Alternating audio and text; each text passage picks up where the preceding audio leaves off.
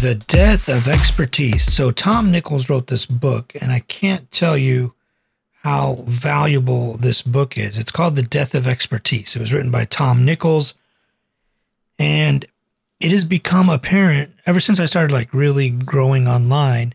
It has become apparent that what he talks about in the book is actually true. So one of and I'll summarize some of his concepts and what he talks about. But he says basically that in America and most of the Western world, we no longer really care for expertise. It used to be that we were, that we revered experts, that college professor, Albert Einstein, that genius that people would fly 1,000 miles to come hear them speak for 1 minute or 2 minutes. We were so enthralled and, loved expertise and wanted to hear about it and talk about it and all of that. And now, not only do we not care for expertise, but we actually almost hate it. We actually dislike experts. We don't care for expert opinion. We actually think they're a bunch of idiots, and we have this hatred for it.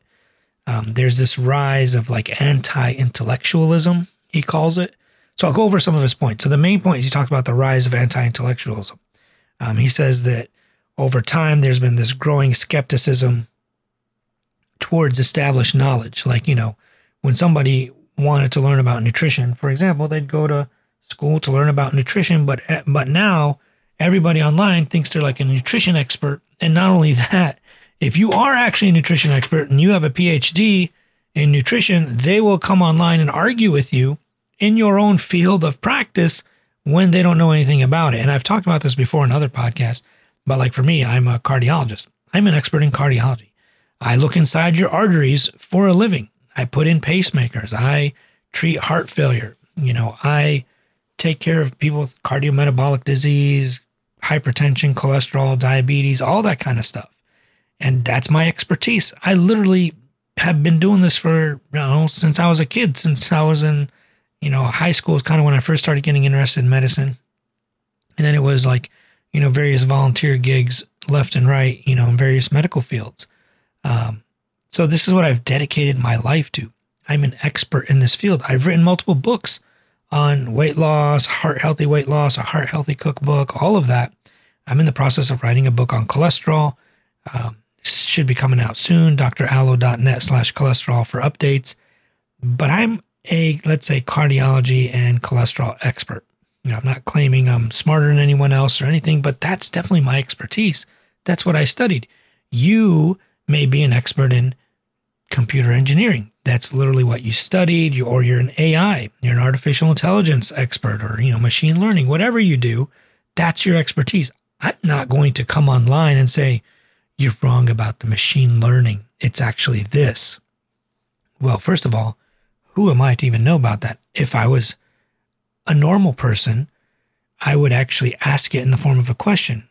It would be, well, I like how you said this thing about artificial intelligence. I've kind of noticed this other thing here too.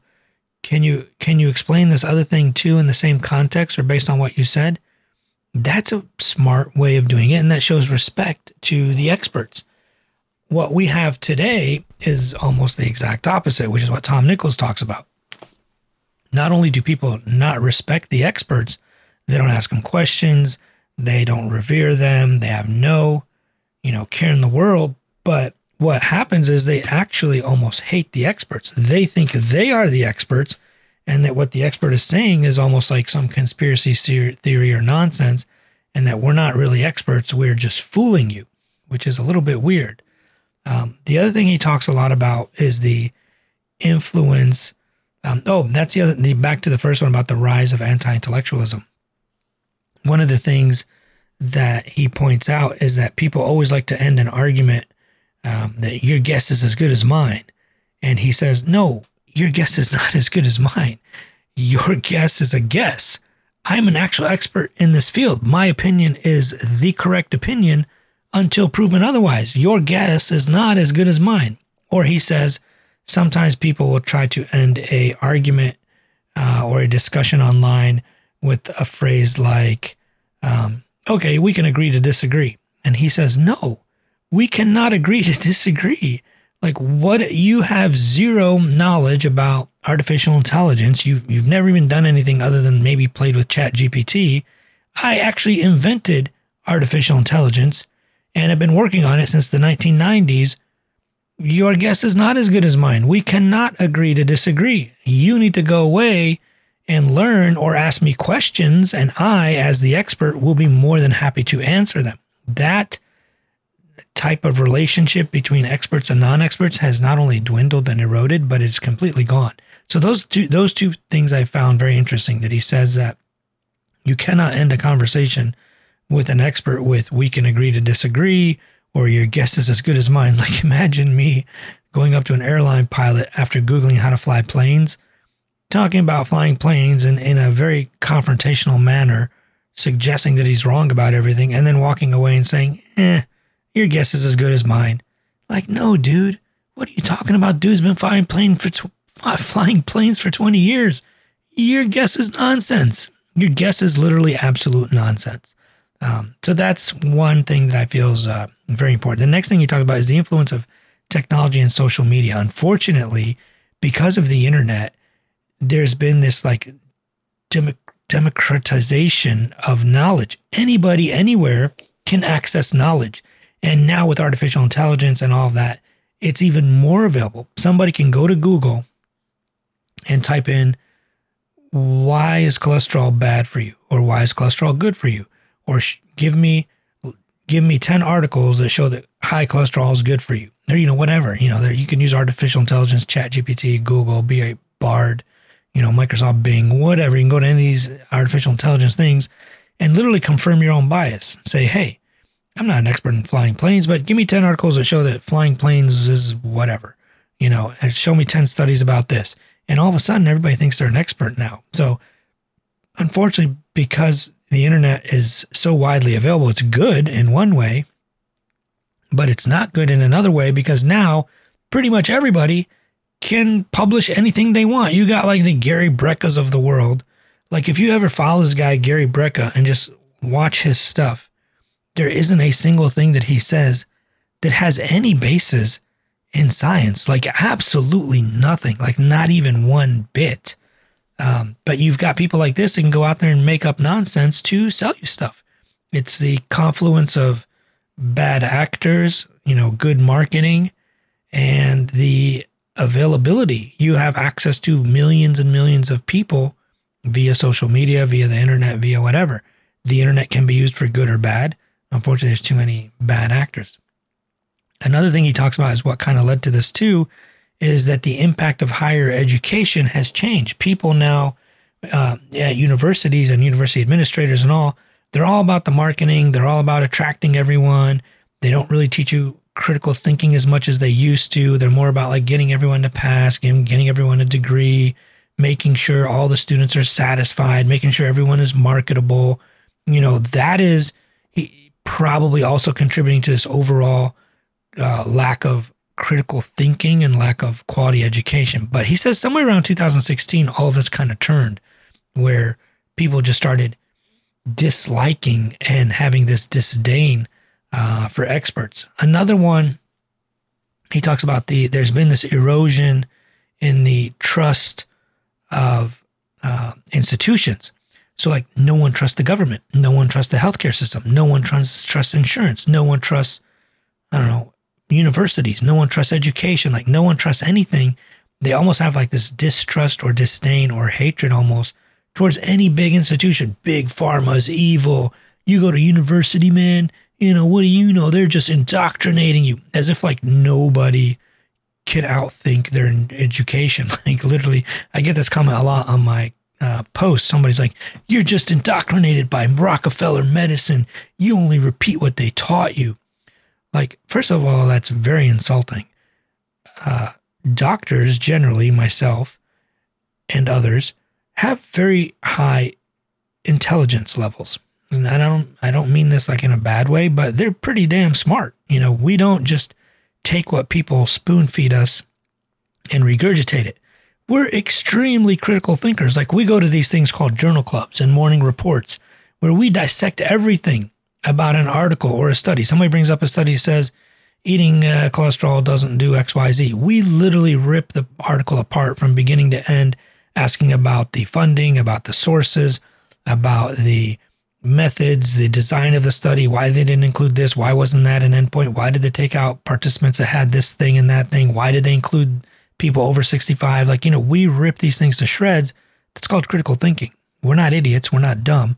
It makes no sense for you as a person who's not as educated, I'm not saying not as smart, just not as highly educated, to talk about people who are incredibly educated and smart and say that they're just idiots. They're just regurgitating what they've been fed in medical school or university school or like whatever you did in your studies. Like imagine you're an airline pilot and you're doing this talk and some guy stands up in the middle of your talk and says, "You don't know what you're talking about. You're just saying what they taught you." Like, I've been an airline pilot for 20 years. What they taught me was 20 years ago. It's advanced. I wouldn't be allowed to fly if I didn't renew my license and learn all the new stuff. Same thing with medicine. Doctors have to renew their license and renew their education every 1 to 3 years. You have to build up hours and hours of something called continuing medical education. If you don't get 120 hours of continuing medical education every few years, you will lose your license. You're no longer a physician. Continuing medical education means going to all these conferences and learning all the new stuff, the new data, the new drugs, the new medications, the new stent technology, the way to treat heart failure, all the new devices and inventions. All of that is new stuff that we must learn.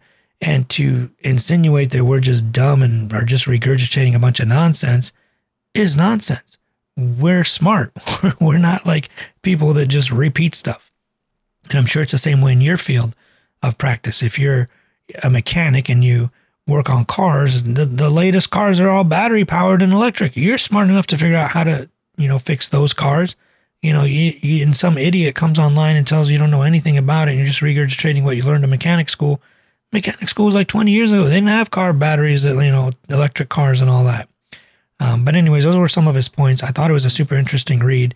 He also talks about that a lot of this decline in the reverence of expertise has led to severe consequences, like hindering scientific progress. Scientists and the world no longer want to fund institutions that pay for research and research grants and science and studies. So that's not good. It undermines public policy. Unfortunately, politicians need votes and they're going to have to cater to these people. They're not going to be able to make informed decisions either when we don't allow the knowledge to progress. If you want, the health in our country to improve, the healthcare system to improve, but you're against all expertise in healthcare and you vote people out or you act in a way publicly to make a mockery of people who are trying to help save your life and improve the healthcare system, you're undermining all of that. Also, they're eroding civic discourse. This is another point he makes, that, why they're not allowing people to communicate in a educated way that is respectful. If this happens to me all the time, I go on Twitter and I make a post about, teaching something about heart disease, and you get all these anonymous accounts with no name, bunch of numbers, no pictures, just attacking the person saying the comment rather than, or they'll just repeat some nonsense that makes no sense. And then I don't mind if you bring up nonsense. I'll be more than happy to discuss it. If you want to say, well, it's the oxidized LDL, I'm like, no, it's not actually. Here's a few studies for you to read. Take a look at these but I don't know why I'm wasting my mind. It's, time. It sounds like sometimes I'm replying to a 12-year-old behind a keyboard who has zero intelligence and zero critical thinking skills. But unfortunately, that is what's happening. So he does also come up with 4 solutions as to how we can fix this problem. Number 1, he says we really, really, really need to promote critical thinking skills, even starting at a very young age, which we used to do. The educational system used to do that. But unfortunately, now it's catering more not towards that. So definitely got to promote critical thinking. I always tell people, raise your children in a way where they are decision makers, not just rule followers. Anybody can follow rules, but you want kids to be able to make their own decisions, think critically, and try to come up with the right answer or the right solution or the right way to behave by thinking it out. That's always good. Now, obviously, you do need some bumpers and make sure they don't hurt themselves or do anything crazy. So you do have to set up some rules. But for like stuff that's, not going to injure them or harm them, you can let them kind of come up with their own ways of doing things. The other one is we need to encourage expertise. We need to foster a culture that values expertise, and that we need to recognize the importance of specialized knowledge like we used to in the old days. Like I told you, there's these stories that when you read them, a guy literally traveled across a desert, through the Sahara Desert, on camelback in a caravan to go see this one wise guy in, I don't know, the end of Ethiopia, to ask him one question because he thought that guy, he was told that there's this one old man, this old wise man that knows the answer to that question, and you need to go ask him. Like, spent 1,000 days crossing a desert on camelback to go ask a guy one single question. Now we can type it into Google in three milliseconds, have the answer, right? So we need to encourage expertise and foster that culture again. The other one, I think number 3, he says we need to restore trust in our institutions. Now, this is not easy. Rebuilding public trust in institutions like universities, government, pharmaceutical companies, the healthcare industry, malpractice insurance, or not malpractice, but health insurance, all that stuff. There needs to be obviously transparency, accountability. How much do you guys make? How much do you guys spend? And a lot of that is public knowledge because they're all public corporations. Same with the institutions. They're government, institutions. That's all public knowledge. But we have to find a way to restore trust in the institutions. The next one, which is I think probably the most important because it'll probably fix many of the other 2 or 3 if we fix this 4th one. It's enhancing media literacy. What does this mean? We need to teach our kids now kind of how to tell the difference between fake news, a social media influencer who's just grifting to sell nonsense supplements. We have to teach our kids, unfortunately. It used to be if something was on TV, it was probably true. But now it's they have phones and no one really watches TV anymore. And it's still probably true that if something is on TV, it's probably more likely to be valid. But now their phones are their TVs, and they're watching this nonsense on their phones, and social media algorithms are designed to feed you what you like and feed you what you're watching. And the problem is, kids start watching some intelligence or some misogynist, anti-women, whatever, Andrew Tate type stuff, what have you. You start watching a couple of these videos and the algorithm thinks, oh, let's feed this guy more videos like this. And now you have this teenager who's being fed all this stuff that's anti-religion, anti-women, anti-government, anti-pharmaceuticals, anti-cholesterol, whatever it might be, all that stuff, and the algorithm starts feeding you. We have to teach our kids social media literacy now, where they get to try to figure out, okay, what's the likelihood that this is actually true?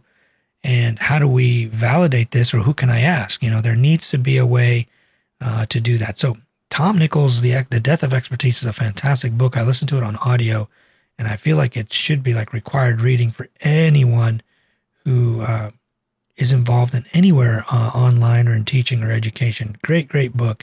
Highly recommend. It's called The Death of Expertise by Tom Nichols.